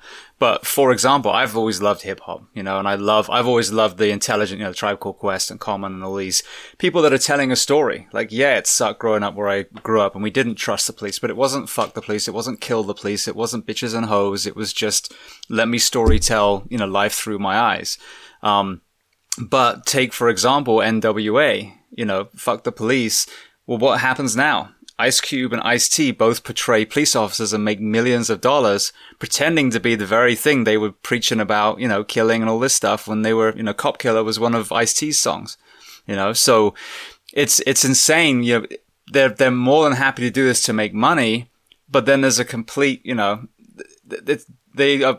never own the message that they do. They use this to make millions and millions, but then they go off and, do the complete opposite. And you're not, going back into your community and pouring money in and opening schools and addiction centers and mentorship programs. You're just doing it so you can sell a crap load of records and then, fill a warehouse full of cars.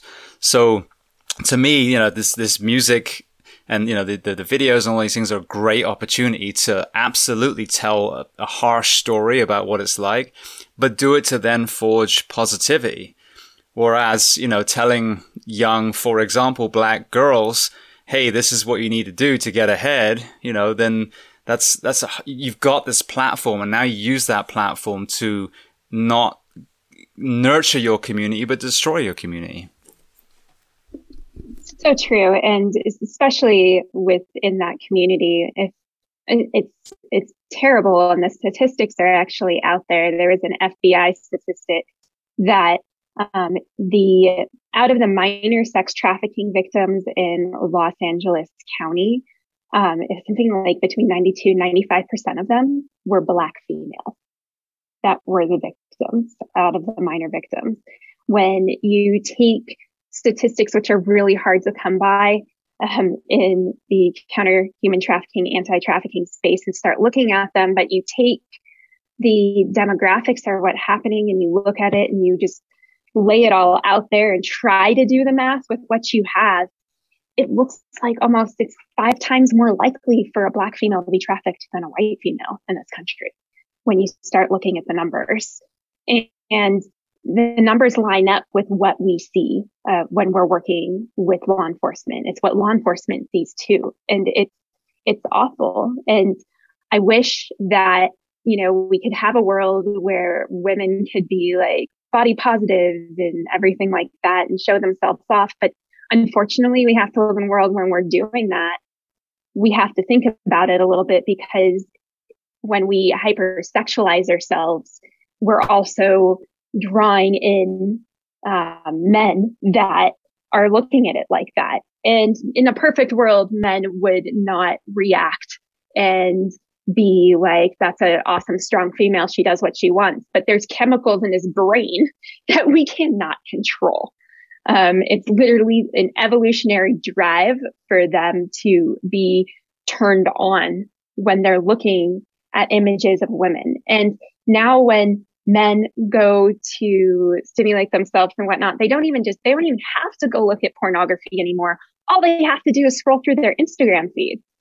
Like, it's there. Like, you have these models, and these influencers, and Instagram allows some content that is open to anybody who has an account, really. And it's absolutely terrifying. And it also, you know, gives people who are looking at that content an instant gratification. And that, probably dopamine dump is what it would be of what they're looking at. And it messes up the reward centers in their brains, and it leads to them looking for something else. So if they're scrolling through Instagram and they're checking out models and it's not good enough for them, and they start checking out pornography and then it's not good enough for them either.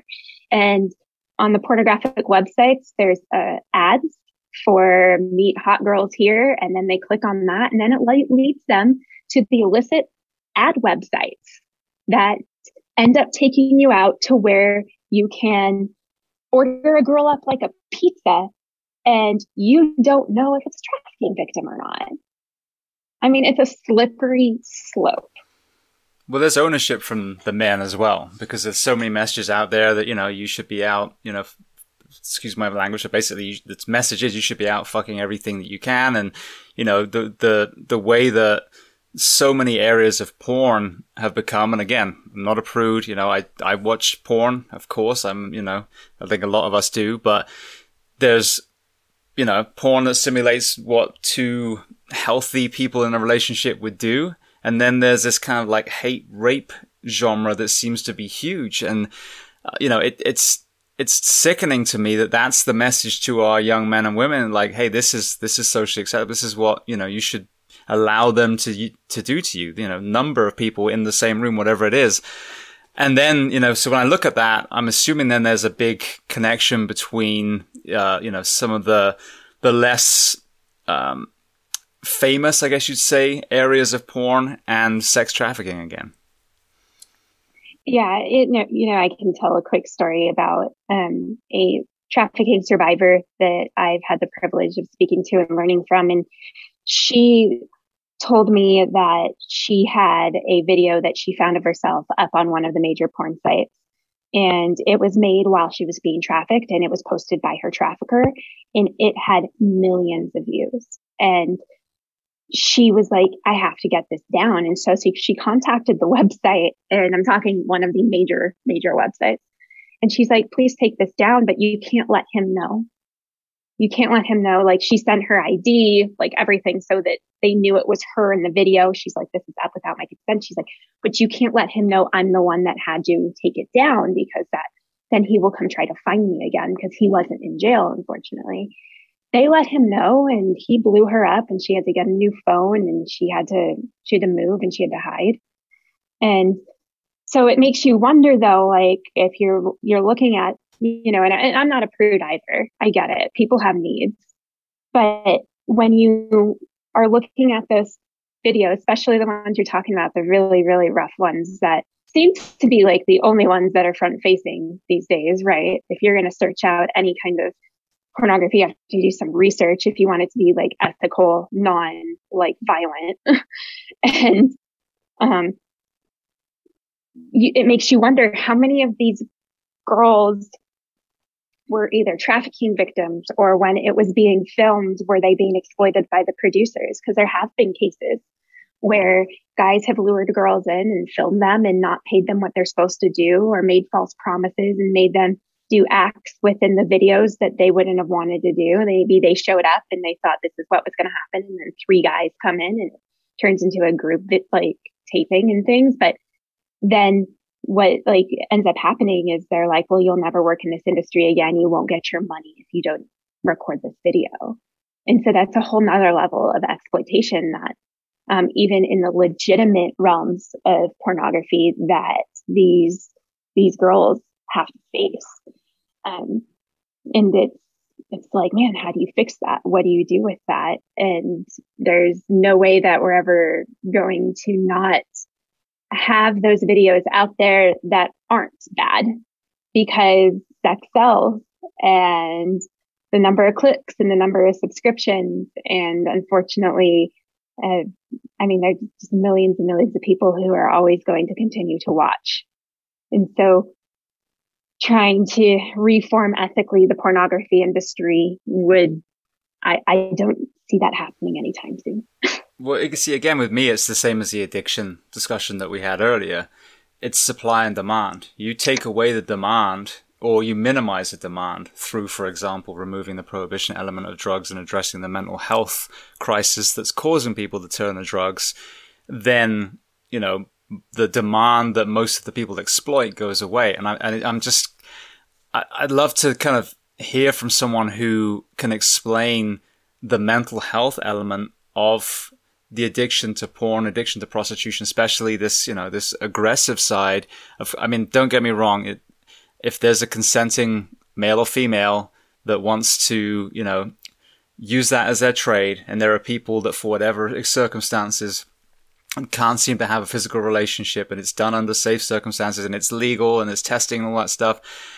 That's for that group. But I think there's so many people that turn to that, and mental health, is definitely part of it, to fill that void, to get that, that kind of dopamine response through orgasm, which deregulates the nervous system for a second. How can we apply that mental health model to fix the demand side of porn and prostitution as well? I think we have a common theme here that we all need to look towards mental health and put a lot of resources behind it. I think just within a society, and then also within ourselves, right? Because that's where it starts. You got to be mentally healthy if you want to be able to make differences out there in the world. Absolutely. And even the obesity epidemic, I'm sure that would make a huge dent in that too. Oh, yes, absolutely. Yeah, absolutely. Some of that, is definitely genetics and medical and chemical, but a large part of it definitely has to do with your mental health and your willingness to follow through. Yeah. And put yourself in a comfortable situation. Absolutely. All right. Well, then I want to make sure that we spend a little bit of time on the first responder community and everyone else. Anyone in the community, but especially police, fire, EMS. We get to see up front and center a lot of these whether it's the young men and women that are trafficked, whether it's the traffickers. I mean, we're exposed to that entire theater. But I know, looking back on my career, that I probably missed 99% of the warning signs. And when I look back now, like we talked about earlier, there are a couple of scenarios where I can clearly in my mind see that there was, 2-3 women in a room and a man. And like, are they roommates? No. There's clearly a different dynamic going on. So what are some of the warning signs or telltale kind of red flags that you teach to the first responder community through Deliver Fund? Some of those I can definitely share. Some of them we keep to ourselves. Therefore, vigilantes don't go out there and try to start busting down hotel room doors, because that is not the way to solve things. But some of the tell signs that you'll see, like you said, if there is a male and there's multiple females, if they are dressed like in lingerie, scantily clad within the room. So like if you show up to a call and they're not wearing much at all, the rooms themselves will be kind of messy. And, you'll see stuff out of the like convenience, where you go buy like stuff down in the lobby, right? Sorry, I can't think of the word right now. There's going to be condoms. There's going to be likely lubricant that is in the rooms. They're not going to have like really nice luggage and different things carrying their stuff around. Sometimes you'll see the girls are carrying their things around in trash bags. The trafficker might have multiple rooms for their girls. If not, the room is going to have 2 beds, one for sleeping in and one for performing the acts in. The girls themselves, they're not going to want to make eye contact with you. There's a really good possibility that they are trained that you are the enemy, even if you are a firefighter or a paramedic. They're not. You're still part of the government machine that could take you away if you see there's something going wrong. They might not be willing to come with you, even if they're injured or they're sick, because they know that they're not allowed to go with you. So sometimes there's multiple female victims, and it's something called a bottom. And if the female is allowed to come with you, she's the one who's going to be coming in. She's going to be the one who's speaking for her. She's going to be the one that doesn't let her mess up if she's going to be taken away to be treated. They might not have identification on them, or they might not have control of their identification. So if you ask for the ID of the girl and the trafficker is the one that pulls it out, that might be a red flag. So they don't have control over their documents. If you ask them questions like what they're doing in town or what they're doing for work, those can be some hard red flags, like, oh, I'm visiting my friend or whatever it is. Okay, well, what do you do for work? Where's home? And they can't tell you. That's something that might be, hey, let's go ahead and get a human trafficking detective here to see what's going on, to ask some of the more hard-hitting questions. Bruising's one. Rapid weight loss. A lot of times traffickers control their victims by what they get to eat. And so rapid weight loss, you can see it. Their eyes may be sunken. Stretch marks are a big one. And so you might see that they have, stretch marks. They've dropped a lot of weight in a short amount of time.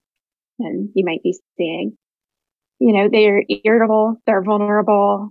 They might be quiet at first, but then they might just go full-fledged angry on you and crazy because that's going to be their reaction to protect themselves. It's fight or flight, right? We all face it. And when they're in that position and they're scared for their lives, they're scared for maybe being blackmailed, whatever it may be, they're going to put up a fight, or they're going to try to run.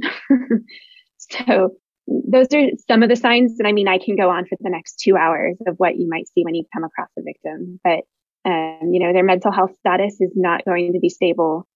They won't have control of their documents. Like I said, look for bruising, drug use, how they're interacting with the people around them. And if you're a first responder, it's very important to always separate your suspected victim from their trafficker to ask the questions. kind of thing. Deliver Fund for law enforcement. And I do believe we're putting together a course for first responders, for like paramedics and firefighters here soon. We provide a course if you go to deliverfund.law, and it's every like month or two, we actually teach the law enforcement basic human trafficking identifier course, which is really good. And we hopefully will be getting that first responder course up and running in the new year, which I know would be extremely valuable to first responders everywhere. So if you want to learn more from that, you can go check that out. Beautiful. Well, please let me know, and I'll share the links for that as well. When I think about that one case, real quick backstory. So she was completely unconscious. I got called in. I think there was a couple of other girls, and then I do remember a guy in there. There was drug paraphernalia all over the room. She was, painfully thin. It was a very unique medical case. She had basically an opioid overdose, but she had hyperglycemia. So her blood sugar was so high, she had what's called Kussmaul, which was where they breathe really, really fast. So medically, I think her high blood sugar had kept her alive. It had made her breathe when that breath response had been diminished. So I gave her Narcan and everything. Then she basically vomited, defecated, urinated all in my ambulance at the time till we got to the hospital. But yeah, she was very angry. She was very combative. I almost got the feeling in that sense, though, that the male was like, he just wanted to be shot of her. So he didn't even try and come along. But I mean, now when you gave me that list, I mean, I can check probably 6 or 7 boxes that you just told me about. So had I had that knowledge now, I probably would have pulled the law enforcement aside and said, hey, this is what I saw in this place. And then hopefully they would have the same kind of background to then follow through. Something that's really important in this case, actually, that people need to know, especially in the first responder community, is that when traffickers are done with their victims, like she's too much work, she's costing them too much money, she's being too combative, or she's not responsive anymore in any way, they give them a hot shot. They kill them. They intentionally overdose them, because then it's an intentional overdose, and it doesn't look like it was the trafficker's fault. And they leave them in a ditch, whatever it may be. And it's absolutely terrifying. That might have been what he was trying to do, was to get rid of her. They do this, and we see this, and then you start thinking, your wheels start turning. How many overdoses have you come across of young girls, in hotels or in ditches or whatever it may be? And, when you come upon one of those scenes, what does the law enforcement agency do? They rule it, an overdose or a suicide or what it may be. And she might have been a runaway that ran away months, years ago, but she was likely being trafficked. And that's what was truly happening. And her drug addiction is what her trafficker was using to keep her in check. And so, like, speaking back to statistics, that's where we're like, so how many trafficking victims out there have been hotshotted by their trafficker and left for dead, and we never even knew that they were being trafficked in the first place? Well, that reminds me of another call we had, and it was so sad, because we ran this call and then went back to normal, and then it kind of hit me like, wow, that's how desensitized we are, that didn't even shake us at all. But it was a young girl who I believe was a prostitute, and the area next to mine was a huge red light district in Orlando, and she was dead in a dumpster. So someone had literally just discarded her. So obviously whatever use she had for that individual had come to an end, and they literally disposed of that young woman, and it was fucking heartbreaking. But that's an obvious, murder. But like you said, we have these ODs all the time. And, to think that some of these would be actually murder from another person totally shifts the lens. And, traffickers, when they do that, so say if, this is a hypothetical, say she was a trafficking victim, say she got overdosed and she got thrown into a dumpster, they do it on purpose, because the other girls that they're trafficking, they'll be like, you're dead and you're in a dumpster, and that's where you're going to be if you don't bring me the money that you owe me, or that you are required to make for your quota this day. And so they use them as examples as well. So like, okay, well, I had to get rid of this one to get these 4 to act accordingly. It's a business decision in their mind, because with traffickers, it's all about money. They have no regard for human life. They have zero empathy with what they're doing. It's all about the cash that it brings in to fulfill whatever lifestyle they're trying to emulate or uphold. Cough, cough, pimp and hoe culture. So, yeah, no, it's rough to see and watch. And once you do see it, and if you're listening to this and you're out there on calls and you start seeing it, take notes, take down information, and make sure that you provide it to whatever detective that's taking it. Yeah, well, I mean, I truly appreciate your perspective. I think it was Nick when we did the interview a few years ago. I mean, it literally blew my mind, and that's not an understatement of all the things I've missed. And that was probably right when I transitioned out the fire service. But right before I did, I was in a very affluent area where I don't recall any situations like that. I was away from, the poor urban areas I spent all my career in before. But it's so important that we hear this, and it's just never discussed. I was never trained on this. It was never discussed in fire school, medic school, EMT school. So, what you're doing with the Deliver Fund and you and the team there, is not only invaluable, obviously, for the trafficked themselves, but it's educating us and increasing those eyeballs, that manpower and woman power, globally, so that we can be more aware, and therefore making it harder for the people that are preying on our young men and women. Yeah, absolutely. Well, Cara, I just want to make sure that everyone knows where they can find Deliver Fund, and then also where they can find you on Instagram, because that in itself is a vault of information. Yeah, absolutely. So Deliver Fund, we're a nonprofit, and you can find us at deliverfund.org. You could find us across all the social media platforms out there, LinkedIn, YouTube, Instagram, Facebook, Twitter, at Deliver Fund. You can find me specifically on Instagram, at Cara _the Huntress. So Cara the Huntress. And I routinely share a lot of information, and, advice and, warning signs. And of course, I call out human traffickers and share their social media as well for education purposes on my Instagram, which is all archived if you want to watch it. Hunting with the Huntress for Deliver Fund's YouTube channel. Everything that I've ever shared is there. And it's, it's eye-opening, but please come check us out. Beautiful. Well, again, thank you so much. I think totally now we've done well over 2 hours of conversation.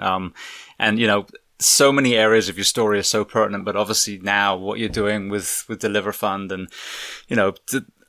the pandemic, for example, got so much exposure, so much, money thrown at it. Yet something I've been saying the whole time, obesity, the opioid epidemic, human trafficking, all these areas, aside from a virus, are stealing young men and women's lives and innocence daily. So thank you so much for being so generous with your time today and telling your story. Thank you so much for shining a light on such a dark subject. I appreciate you having me on.